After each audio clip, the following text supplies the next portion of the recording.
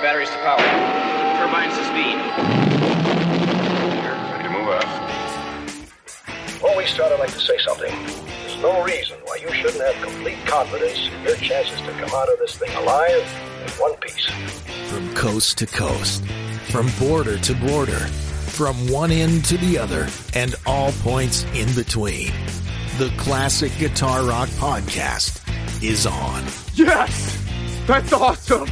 We crank up and break down the great guitar-driven rock of the 70s and 80s, and you are invited to come along. We got a full tank of gas, half a pack of cigarettes, it's dark, and we're wearing sunglasses. Hit it! And now your hosts, Jeremy and Jeff. 1/2 teaspoon for fast, effective relief. It's time for the Classic Guitar Rock Podcast.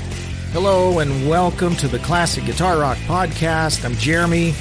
Jeff is not with us this week, but we do have a very exciting guest. The album we're talking about today is one of my favorites from 1981. It's Def Leppard's High and Dry. And so I wanted to bring a new friend on. This is Neil, who hosts the Def Lep Pod podcast. And guys, if you are looking for a fun podcast, very clever, very funny, this is a great podcast. It's a Def Lep podcast. And so when we come back, Neil and I will be talking about Def Leppard. Obviously, we'll be talking about this great album, High and Dry. That's all coming up right here on the Classic Guitar Rock Podcast.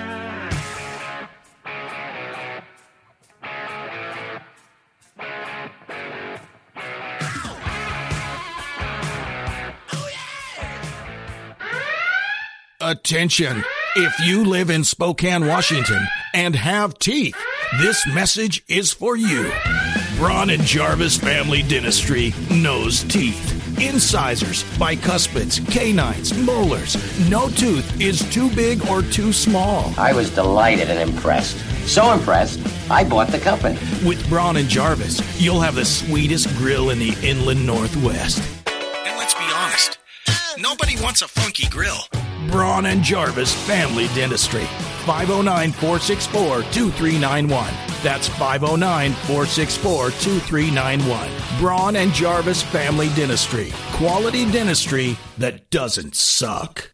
Hi, this is Jeremy London from the Classic Guitar Rock Podcast. Did you know that one of the most efficient and effective ways for businesses to reach potential customers is by advertising on podcasts? You see, unlike radio, TV, and social media, where advertising is literally background noise or clutter, podcast listeners are much more tuned in and engaged than those audiences. They've tuned in to actually listen to the podcast. And even more important, podcasts are very niche-oriented. This allows businesses to send their message to a very specific and targeted audience. For instance, the Classic Guitar Rock podcast core demographic is 40 to 60-year-old males who like classic rock. Now, if that is your target market, then this podcast is an excellent way to reach them. Oh, and by the way, this podcast is one of the top 3% most popular shows out of over 2 million podcasts globally, according to ListenNotes.com.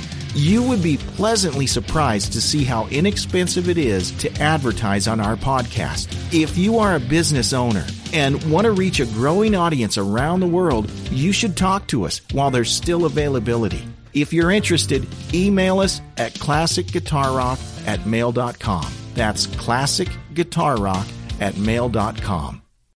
When you need mealtime inspiration, it's worth shopping Kroger, where you'll find over 30,000 mouth-watering choices that excite your inner foodie. And no matter what tasty choice you make, you'll enjoy our everyday low prices, plus extra ways to save, like digital coupons worth over $600 each week. You can also save up to $1 off per gallon at the pump with fuel points. More savings and more inspiring flavors make shopping Kroger worth it every time. Kroger, fresh for everyone. Fuel restrictions apply.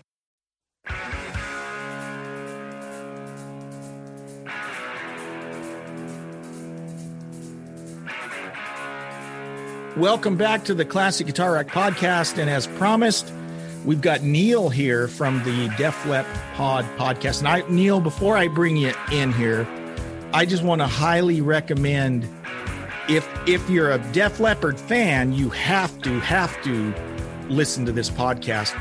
Even if you're not a huge Def Leppard fan, you have to listen to this podcast because it's a great podcast, really well done, funny. It's awesome. So that's the first thing I wanted to say, Neil, is it's a great podcast, and I'm super excited to have you on.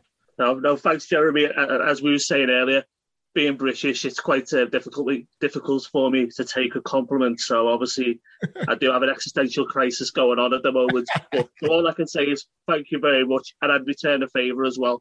I've listened to a good few of your podcasts now with you and Jeff, and I'm a big fan of yours as well. So we're in a circle of trust and love here. Well, great. Thank you very much. So the first question is, now obviously we're here to talk about, and I'm just going to say it right out of the gate.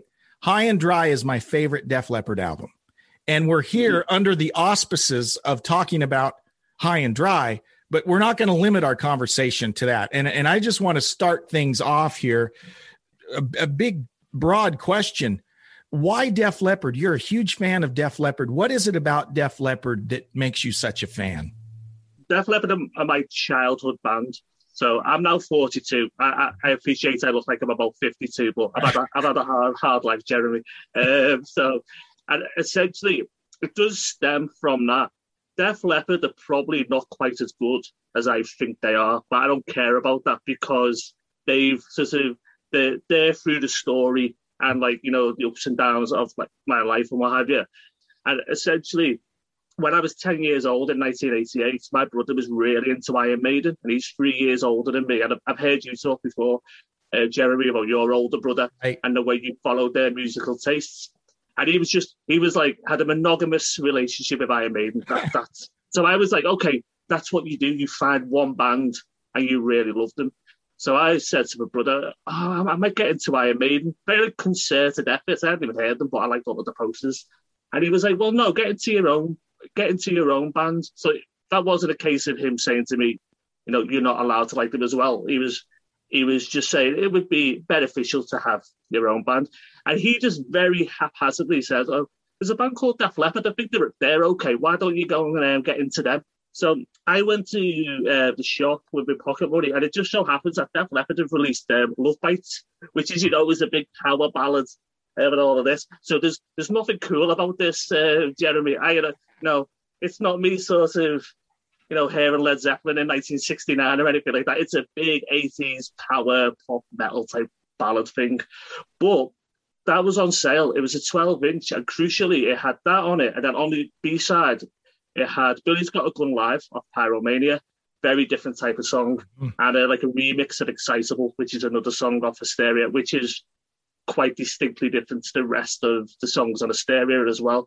So essentially, I then got really lucky where I did actually like this stuff very much. And then back in the day, so this 1988, there used to be a man who used to come around the streets by ours, and he used to sell pirate copies of albums and videos. And he used to come around, John, his name was. So it's just John the Video Man, but he had albums as well. And he had a pirate copy of Hysteria that I bought for £2. I'm not too sure how much that is in dollars, $3.50, something like that. Yeah. And then I essentially listened to that all summer, really got into them. And then from that point onwards, it was a journey backwards for me, discovering all of the stuff that came previous. So when we talk about High and Dry later, High and Dry sounds nothing like Hysteria whatsoever. I mean, it sounds like a completely different band. So that was an interesting sort of discovery for me, because you go Hysteria, that sounds like, hey, then you listen to Pyromania, which sounds completely different. Then you go back to High and Dry, and that sounds completely different. And then you go back to On Through the Night. So, and I think that was part of the attraction, is you're discovering all of these different sounds. And as a sort of 10, 11-year-olds, it was like, oh, wait, I've almost discovered 4 bands in one here. Yeah. So I think that's the start of it. Yeah, that's awesome. And we talked a little beforehand. I'm older than Neil. I'm 53, so I'm a little bit older. So this idea of going backwards is kind of true here. High and Dry was the entry to me into Def Leppard. I remember a friend bringing it. We had an art class at school, and the teacher would let us play records. So people would bring their records in. And this guy, hot off the presses, had gotten High and Dry. I had heard some of On Through the Night. My brother played in the band and they played Wasted, so I knew some of the stuff from just secondhand, but he brought this High and Dry record in. And I can remember at that time thinking, and I didn't know, I hadn't dug in and done it, but I can remember thinking, this kind of reminds me of Back in Black for some reason. Yeah. And that's the Mutt Lange signature, right? And we'll talk about some of that. But this was the album that really sucked me in. And I finally, the Christmas of 82, I got my own copy, this album on vinyl in 82. And that was just the one that I was cranking the heck out of it. And then, when Pyromania came out and Hysteria, I got those too. But I think a lot of the times it's nostalgic for us. Like you said, right? Getting hooked on Love Bites in 1988 wasn't cool, maybe, but that's the nostalgia. We always have a special place in our heart for that first time we hear a band, right? And it pulls us in. But here's the interesting thing about Def Leppard to me. They were considered part of that new wave of British heavy metal, right?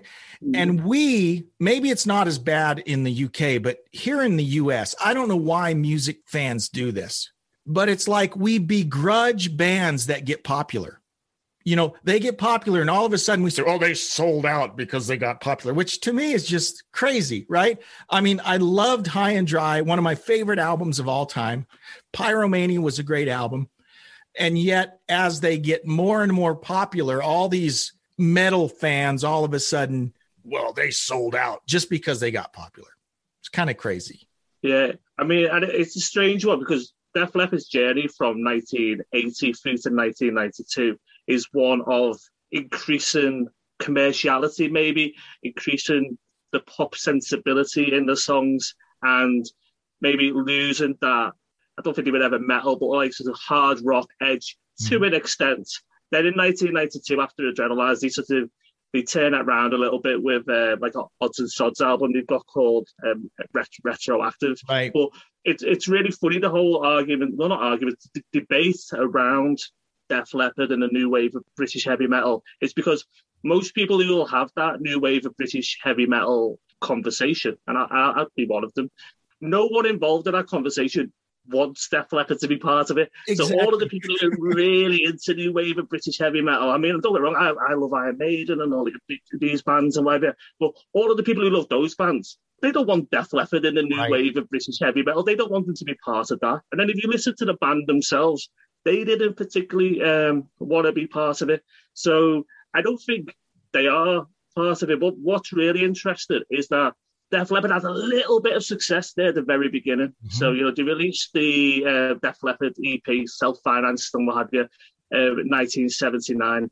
And you get some media traction from a magazine in Britain called Sounds, which predates me. I don't actually physically remember that. And it's Sounds who actually creates, it's Jeff Barton who's the editor. He actually creates this, the phrase new wave of British heavy metal, and it becomes the scene. You get lots of good press and what have you. They go over to America, they tour, do pretty well. After the release of the first album, they play in Sheffield City Hall, which isn't a massive venue, but in Britain, in the cities, there's lots of these theatres that hold around 2,500 people. Right. And they're about as big as you get. This is back in early 80s. You've got Earls Court in London, Wembley, but there isn't big arenas really back then. Well, there's not many. And they play there, and they're on the crest of a wave, and they do really well, but they're not massive. Right. And then from that point, they nosedive completely because of exactly what you said. The whole Sounds magazine turns on them. It's pre-internet.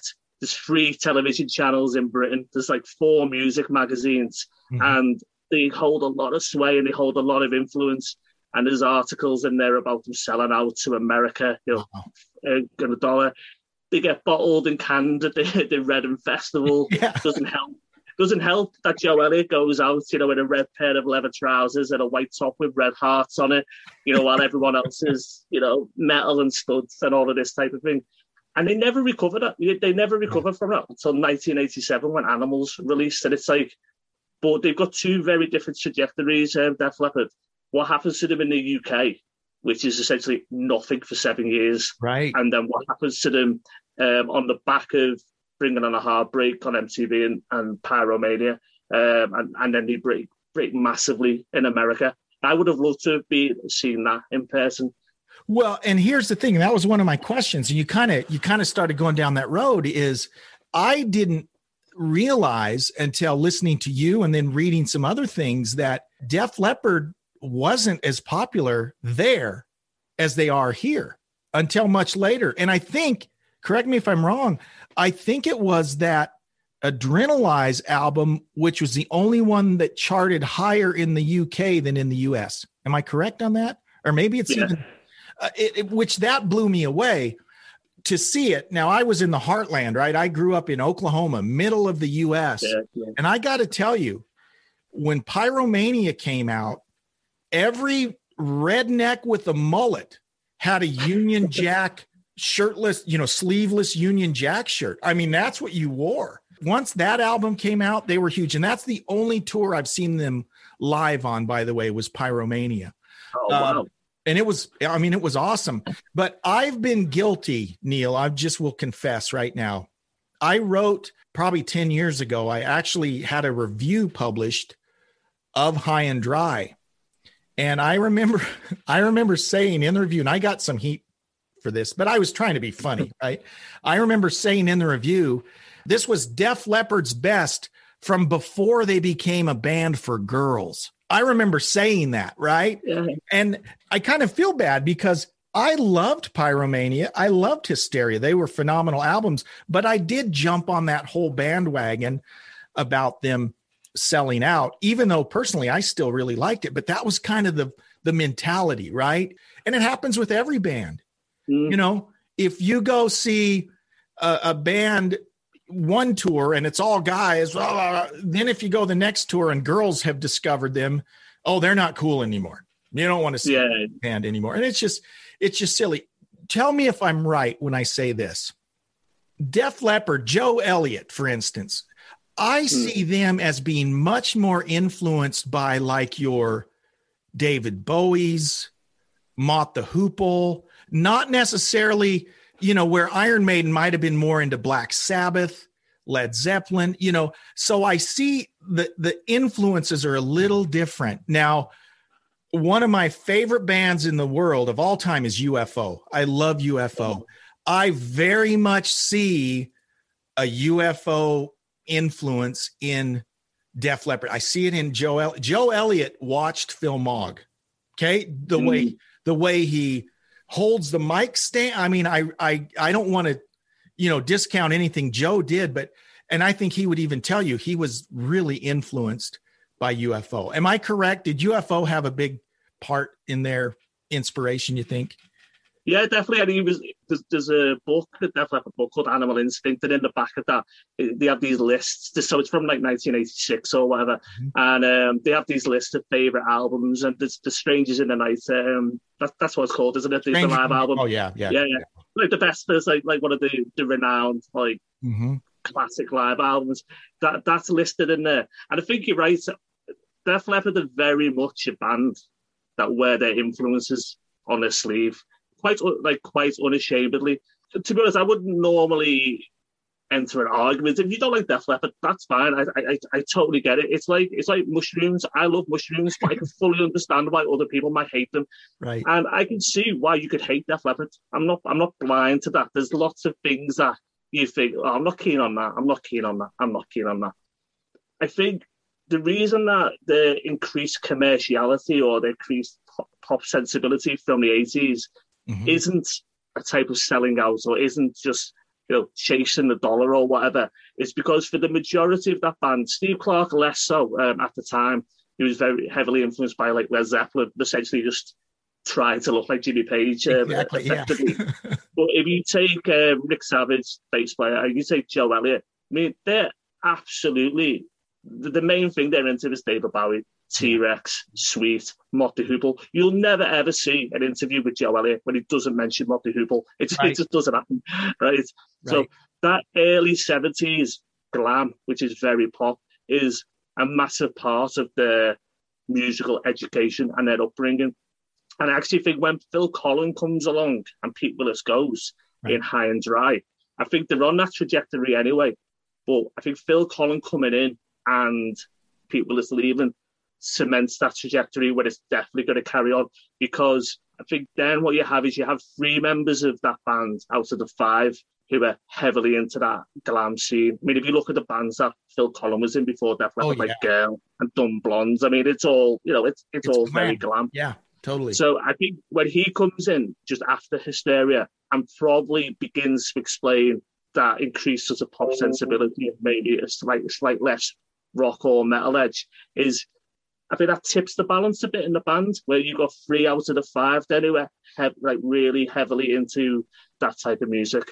Yeah, just one more thing on UFO. There's a great UFO documentary, and they're actually interviewing Steve Harris from Iron Maiden. And Steve's talking about the influence of UFO. Yeah, and that's the thing about UFO. All these bands they influenced got way bigger and way more successful than UFO ever did, right? UFO was kind of their worst enemy, and that's a whole nother story. But Steve Harris has this great line. He said, Pete Way, he was just all over the place. He was a wild man. And he had this pair of striped leather pants that were just dreadful. He said, but it was a week later that me and Rick Savage both owned the same pair of pants. Right. So again, very influential. Now you mentioned one of my questions here. You mentioned Pete Willis. Pete Willis left.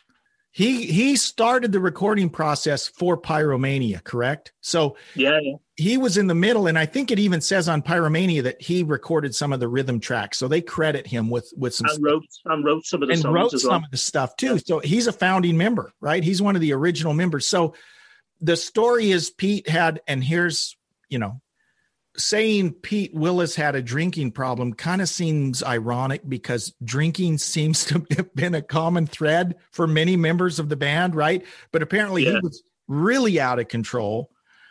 What did Phil Collins bring when he replaced Pete? What did he bring? You kind of touched on it, but what did he bring other than the fact that he wasn't drinking as much as Pete? What else did he bring to the band? Firstly, Pete Willis is superb, but he's brilliant on those first 2 albums, and it's Pete Willis who bumps into Joe Elliott and introduces Joe Elliott to Rick Savage. So Pete Willis is really instrumental, excuse the pun, in the creation of Def Leppard, and he is there right from the beginning. In regards to what does Phil bring, I think Pete Willis is a really good guitarist.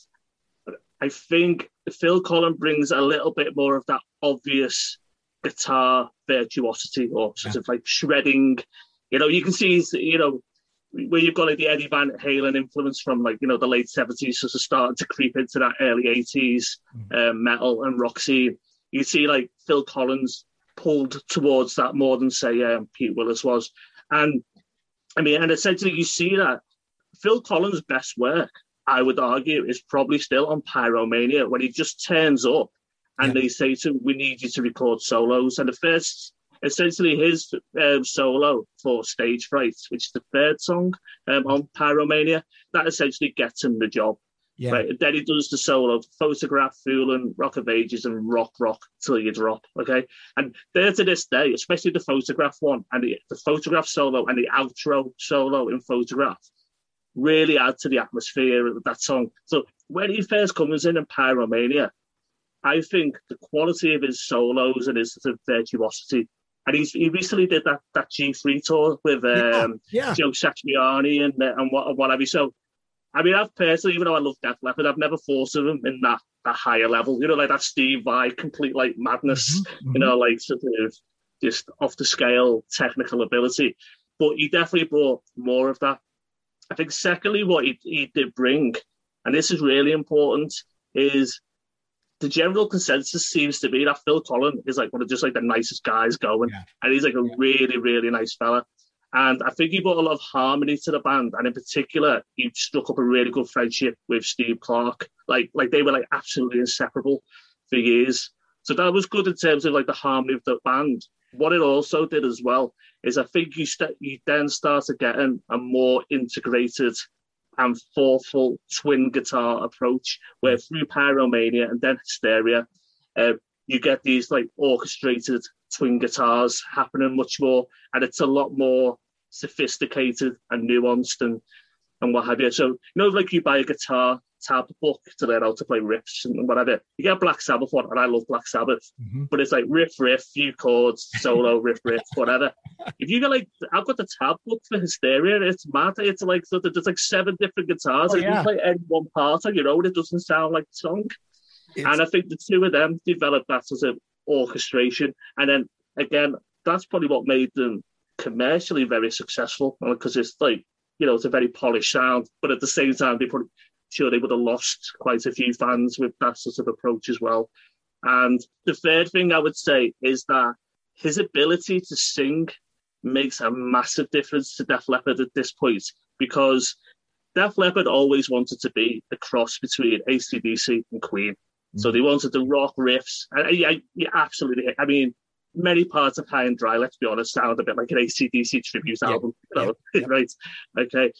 And you get the start. There are some harmonies in the backing vocals, like Bringing on a Heartbreak, but they still sound like your classic rock band backing vocals, where I think they call them like gang vocals, where me and you, even if we're not brilliant singers, we could stand around a mic and we could just blast out sort of like a rock chorus, and it would sound good if you put a load of reverb on it, right, or whatever.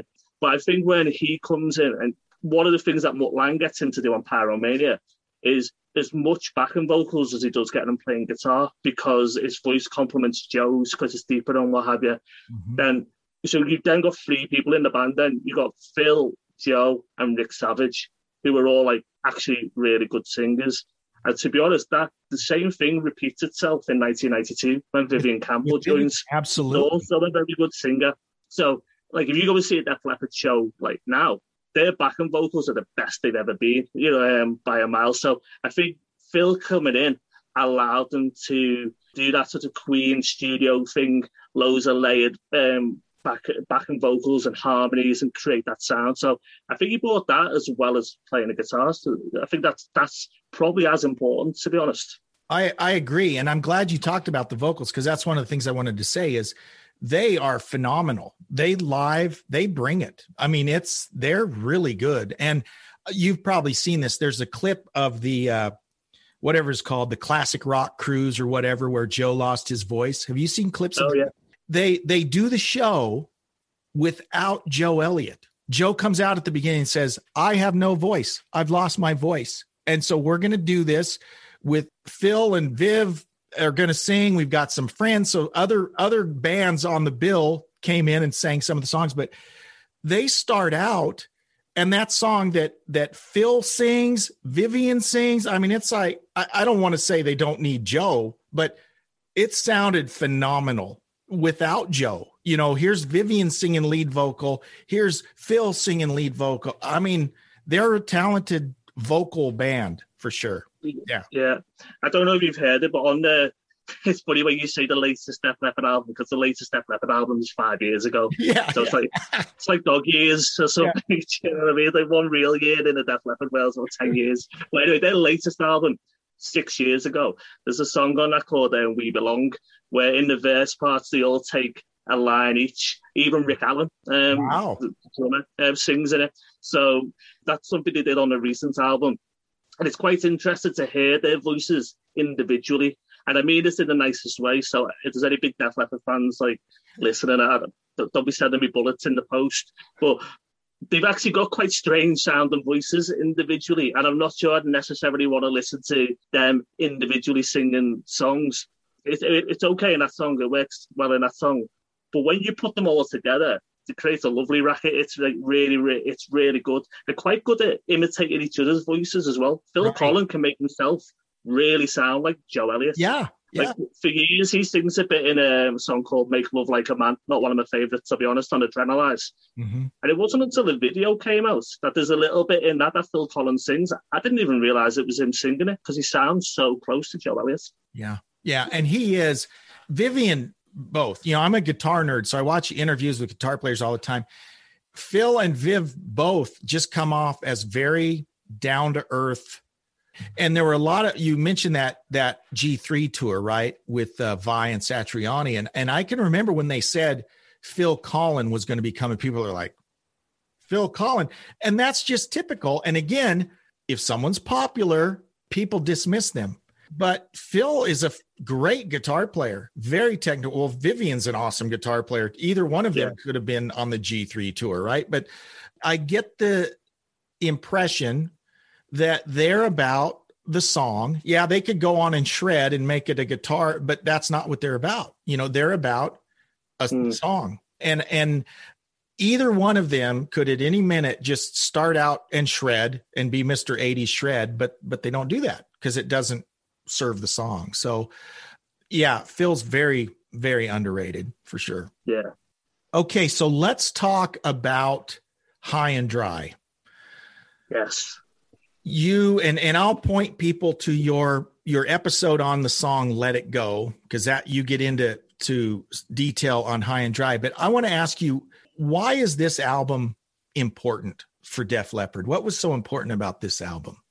To call it a transition album does it a disservice, because it stands alone and is a really, really good album as it is. It's not just a stepping stone to something that's better, even though I think it probably is. I think it's where you sort of start. You know, we said earlier about if you listen to Hysteria, which I think we would agree is what the vast majority of the public in whatever country across the world would think of when they think of Def Leppard. Totally. Even though it sounds like a different band, I think it's the first buds coming out of taking them in the right direction. I think, well, firstly, I think it shows the songs are better than what they are on Through the Night. Definitely. So, songs like, you know, Switch 65, Bringing on the Heartbreak, Let It Go, You Got Me Running, which is possibly the best underrated Def Leppard song from their whole catalogue. It is so funny you said that. That's my favorite song on this album is You Got Me Running. That's my favorite song on the album. Yeah. So there's and it's funny actually, You Got Me Running, Joe Elliott said that was the pop precursor to Photograph. It was like that was the springboard to Photograph. So essentially, because Photograph was actually half written at that time when High and Dry was written, but they hadn't finished it. So essentially, You Got Me Running and the sound of that and what they were trying to do with that was not a failed attempt, but was like a failed attempt to what they did at Photograph. But in that failure, they created. It's such a brilliant song. And I think that's an example of just the songmanship and the craftsmanship. You do start getting those backing vocals a little bit more. You've obviously got the Mutt Lange production. And I think it's on that album where they just, not to say they didn't try hard on the first album, but I think it's where they become a little bit more professional as such, which isn't particularly a great thing in rock, to be honest. It's not cool or anything, but to put it into perspective, when they're recording High and Dry, Joe Elliott's working on a building site at the same time to earn money. You know, they've had that sort of nosedive in the UK, what have you. Things aren't going well. They're walking into pubs in the UK and people are trying to start, well, in Sheffield, people are trying to sort of start fights with them because they think they're Flash. Steve Clark gets beat up one night. Like, all of this stuff happens. So they've had this like rise. It's looked really good. And they go into High and Dry at a real low, you know, with the Reading Festival. They've done a little club tour as well, because what happens is in the winter, they actually wait for Mutt Lange to come and produce that album, but he's producing the Foreigner album 4. Yeah. So he's finishing that off. So they wait for him rather than start the album. So they do like a club tour, like little venues, you know, that you can fit 400 people in around the UK, and no one turns up. So like, only a year later, they would like they're packing in 400 people to these like little venues, and they do it, and there's like 40 people there. So, you know, they've really sort of started tanking. Everyone hates him. Essentially, he's working on a building site and what have you, and they wait for Mutt Lange. And I think at that point, there's a realization where we go, right, we really need to like think about this and do what we're doing. And I think what Mutt Lange does, and they're incredibly gracious to Mutt Lange. At no point did they ever underplay the influence of Mutt Lange in their career. They always just say, he, you know, he's absolutely instrumental. And I think what Mutt Lange does is just really, really small things, like where Bringing on the Heartbreak is called A Certain Heartache. And it's just like, well, just change that. Change it to Bringing on the Heartbreak. And it's just all of these, there's lots of little things like that. So You said you listened to the Let It Go episode. So When the Rain Falls is essentially the same song as Let It Go. But it's literally about Joe Elliott being in his house and looking outside and it's raining and feeling a bit miserable. And Mutt Lange turns around to him and says, that's all very well and good, but it's not a universally such a cool thing to do a rock song about. So, instead they do a very macho song about a sex act and what have you. And, and that's more in keeping with it. And I think there's just lots of those things where it's just like, let's just turn the screw a little bit more and make everything a little bit better. And I think it's the point at which they really start taking it serious and start a certain level of like craftsmanship and what have you. Well, I remember reading because I was starting to get Hit Parader magazine and Circus magazine, and I'm reading all these American music magazines. And the thing you'd hear about On Through the Night, they'd always highlight the fact that they're so young. Joe Elliott was 18 and, Rick Allen was probably 16 or by now, when On Through the Night came out. But it was always, these guys are really good for such a young band. They'd always throw that little disclaimer. These guys are really good for such a young band. Yeah. But when High and Dry came out, it was just, these guys are really good. This is a really good album. And, like you mentioned Mutt Lange, I think Mutt Lange is kind of famous for driving artists crazy, right? No, let's do that again. I think you can do it better. Let's do that again. Let's do it again. Mutt, we've got it. No, let's do it some more. But that's kind of the way he worked, right? That's why it takes so long for a Mutt Lange album.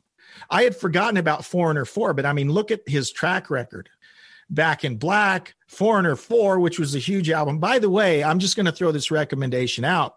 Vivian Campbell played with Lou Gramm on one of Lou's solo albums, but then there's a project called Shadow Kings from like around 90, 91. I don't know what happened. That album is phenomenal. It's Lou Gramm with Vivian Campbell. What's not to like?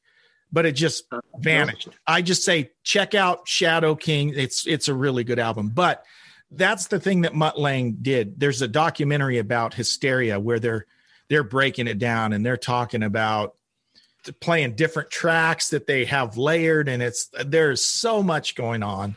I think with Def Leppard, Mutt, I'm sure saw these guys are to your point, right? They recognize the importance of Mutt Lange. Sometimes you'll see these guys down the road that try and diss their producers and say, yeah, he screwed us up. He messed, but none of that from Def Leppard as far as Mutt Lange goes. And it shows. Just a real quick question. What was his involvement, Mutt Lange's involvement with Pyromania? Because I know he started and left early or came in late. Or what was his involvement with Pyromania? It's funny, that seems to happen on like every album. With Def Leppard in that first 10 years, the same stories sort of repeated again and again and again, where like they can't get Mutt Lange. Mutt Lange's not going to do it. They wait. Mutt Lange ends up doing it. So as a result, High and Dry, Pyromania, and Hysteria all end up being produced by Mutt Lange. Adrenalize is like executively produced by him, but is mostly a fellow called Pete Woodruff who does it. So yeah, he does those 3 albums, the Hysteria, the Pyromania, and High and Dry, going backwards, that triplet. He produces all of them. I mean, do you know the story about Joe Elliott recording the vocals for Bringing on the Heartbreak and what happens? No. Around that. So let's hear it. This is that Mutt Lange thing again, and this is this whole idea of like they're genuinely getting better under the tutorage of someone like Mutt Lange, who takes this sort of father figure role, where Joe Elliott's trying to sing the chorus to Bringing on the Heartbreak. I'm not going to try and sing it. I know you like to sing little bits of songs, Jeremy. I've heard you do it. Right, but I'm not going to do it. And anyway, he can't do it. Essentially, it's too hard. Anyway, so he throws his toys out of the pram. He walks out to the studio, and next door is David Coverdale. So Joe Elliott then does essentially the worst thing. He's just come out of his studio because he can't like hit these like notes or whatever, and then he goes and see David Coverdale go and sing some song that's like 400 times harder, do it in one take, and go boom, and like just like knock it out of the park. So anyway, David Coverdale sort of like takes him like under his wing, and they're sitting in the studio, and he just sort of, they get drunk together. Mm-hmm. And there's always these cool quotes where he says, "Don't worry, brother Joe, we'll be fine," and all of this. And then anyway, the next day, Joe Elliott goes in, and he's really focused, and he absolutely nails Bringing on the Heartbreak to the point that the manager, Peter Mensch, who's in the studio, comes in and actually says to Mutt Lange, "What have you done to our singer?" Because he's like literally transformed. And I think that happens with all of them. Rick Allen says that when people say to him, "Who's your biggest drum influence?" or "Who made you better as a drummer?" he says Mutt Lange. When you hear Phil Collins say, "Who made you a better guitarist?" he say Mutt Lange. Yeah. Rick Savage, "Who made you the better bass player?" Mutt Lange. Joe Elliott, because he's just this guru or what have you. So I think you've got to have it there in the first place. They're not puppets, Def Leppard. I think, sometimes you might get accused of that. They've got this talent, but there's no doubt that part of the importance of High and Dry is the introduction to Mutt Lange and just that sort of, that real pushing and focusing of energies. Right. It is fun, though. And this is just shows you the influence of Mutt Lange and producers in general. Go listen to, I think it came out in 91, Bryan Adams' album, Wake Up the Neighbors. Okay. Yeah. And I've made the joke, right? All you got to do is switch heads, right? And it's a Def Leppard album. You put Joe Elliott's head on Bryan Adams, and that is a Def Leppard album. And I'm not trying to discount it. It's a great album, but you hear the drum sound, just the mix. I mean, it sounds, and then listen to a Shania Twain album. You hear Def Leppard drums and Def Leppard backing vocals, So again, that's just you could say the same about Ted Templeman, right? You listen to a Doobie Brothers, people think I'm crazy when I say it. You hear it vocally. You listen to the vocals on a Doobie Brother album compared to the vocals on a Van Halen album. There's a lot of similarity there, right? Again, that's just, it's amazing, and they're invisible to us, right? But that's the impact that a good producer has on the music that we hear. I heard you mentioning about Tom Allen, who produced On Through the Night by Def Leppard, and you were saying about how if you listen, you can really hear the Judas Priest in it, because obviously Tom Allen did a lot of the Judas Priest albums, and there's that definite stamp. As well as sonically and the production techniques, I think another reason that you get a lot of similarity between all of those albums that you mentioned, from Def Leppard through to Shania Twain and what have you, is that Mutt Lange actually does a lot of those backing vocals himself. And a lot of them, as well as, whether it be Def Leppard or Bryan Adams or Shania Twain, it's his voice in the back, layered and layered and layered. So it is actually the same voice on a lot of those tracks as well. That's funny. So let's look at this album, and we're not going to go track by track, but I would ask you, just name the top 3 or 4 songs on this album for you and why.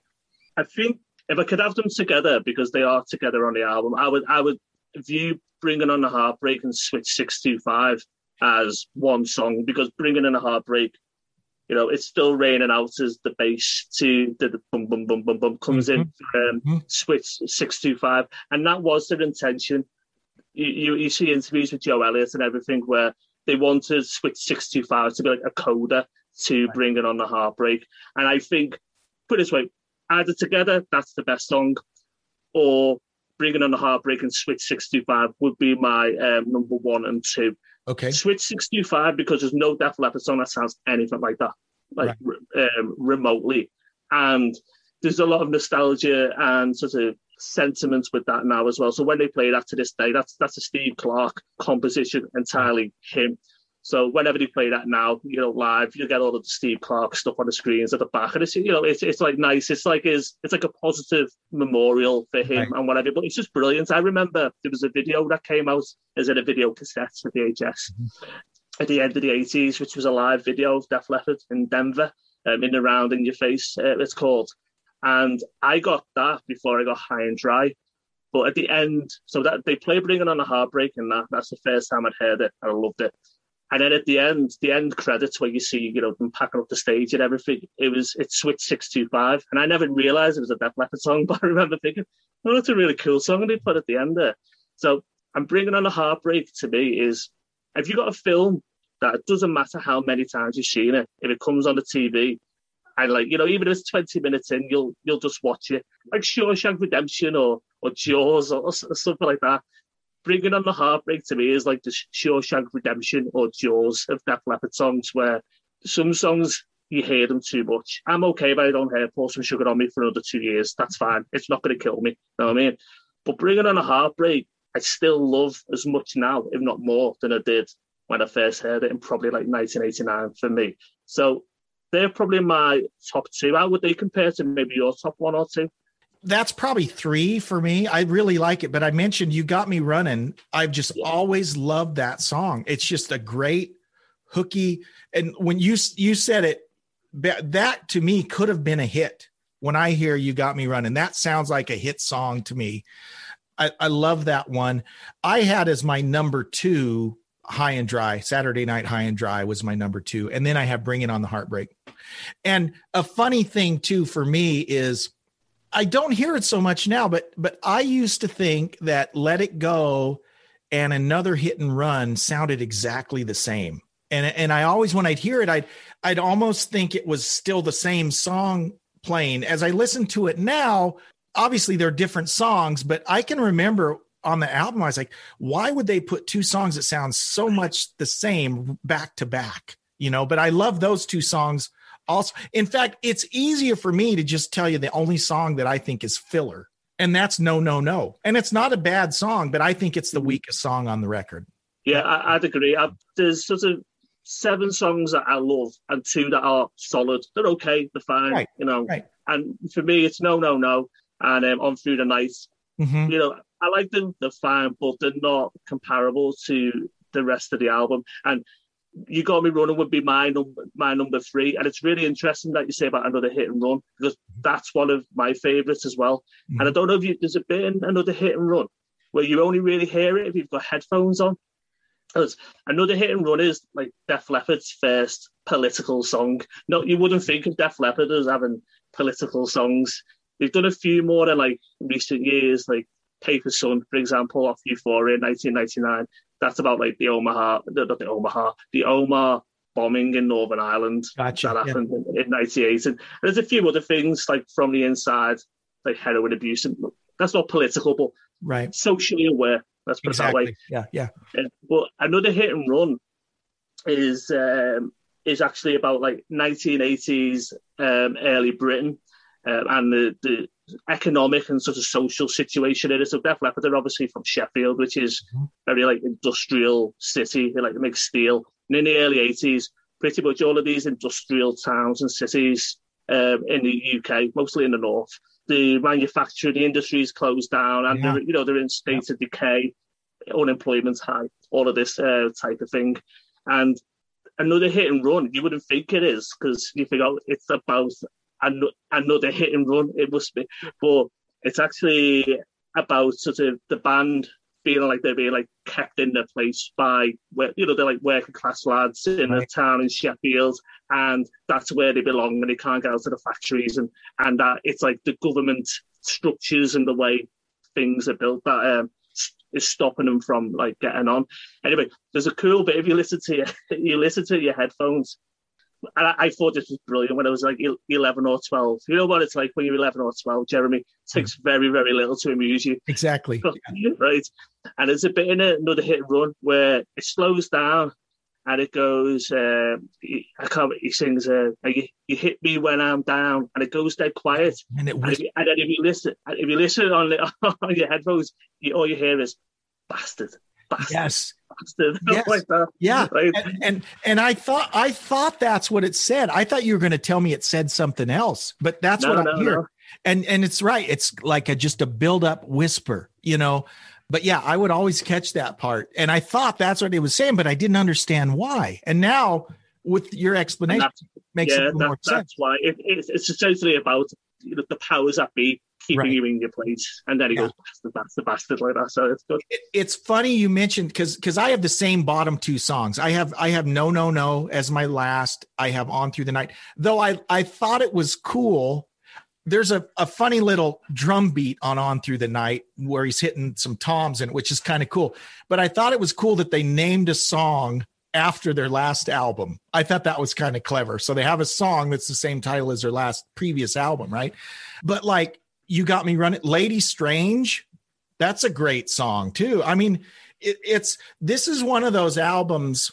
What do they used to say? All killer, no filler. I mean, there are a couple songs that are not as, like you said, that are not as good as some of the other, but there's not a song on here that I fast forward through. Yeah. You know, when I listen to it, I listen to the whole thing. We were talking at the beginning, we were holding up our vinyl copies of this and comparing.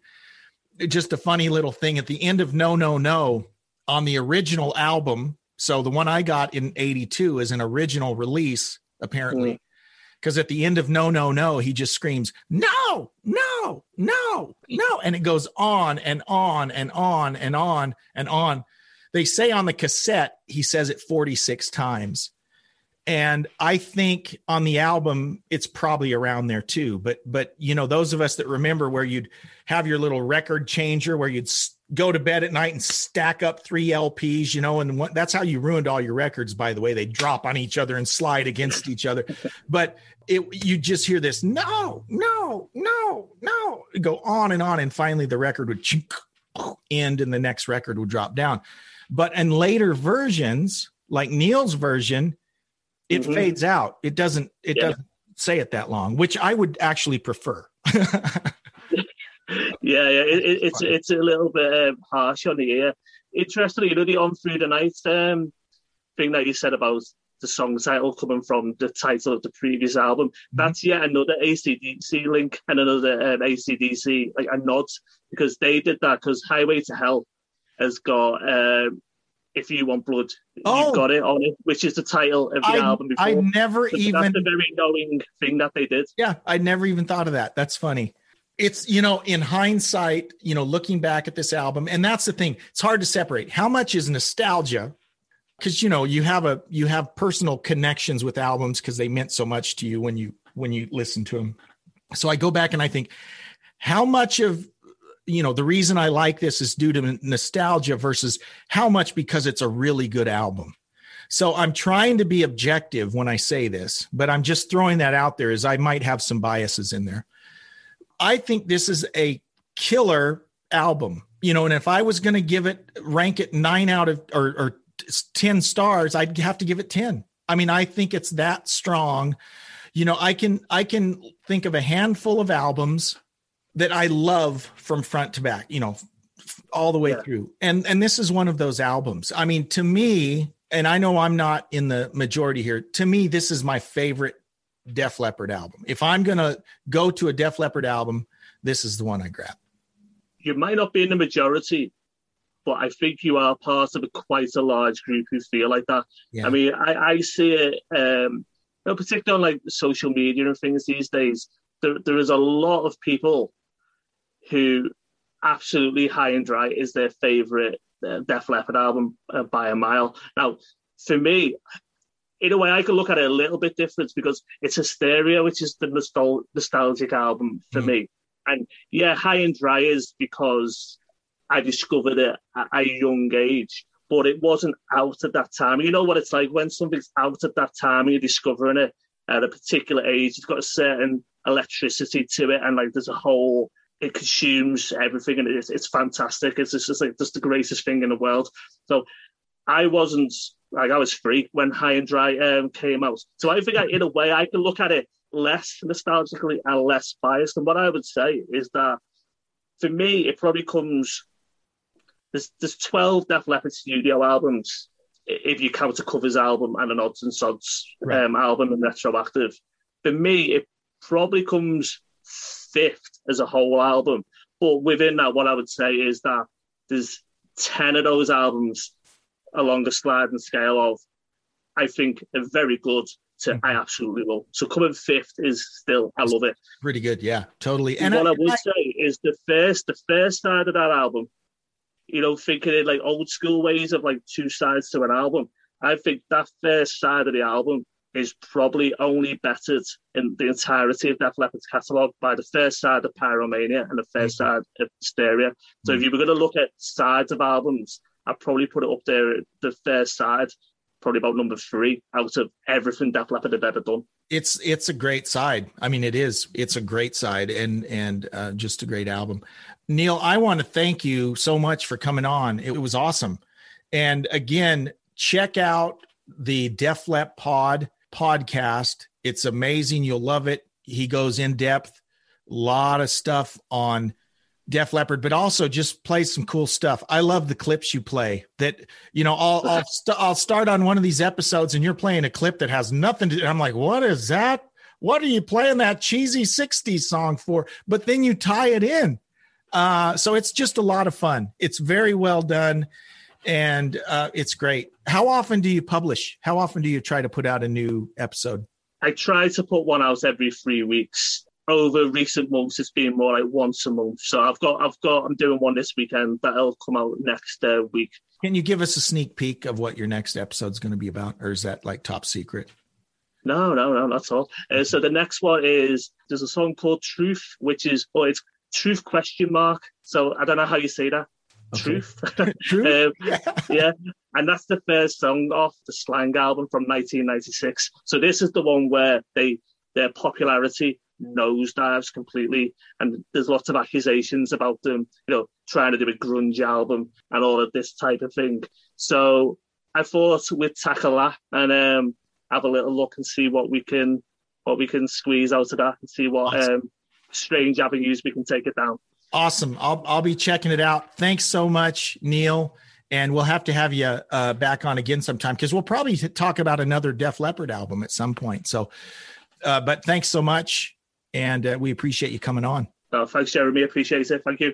Thanks so much to Neil from the Def Leppard podcast. And thanks so much to our sponsor, Braun and Jarvis Family Dentistry, right here in Spokane, Washington. Thanks so much for joining us. And as always, you can reach out to us via email, classicguitarrock@mail.com. We would love to hear from you. And we will see you next time on the Classic Guitar Rock podcast. Take care. Thanks for listening to the Classic Guitar Rock podcast. Please like, subscribe, and share. You can email us at classicguitarrock@mail.com. We'll see you for the next episode of the Classic Guitar Rock podcast.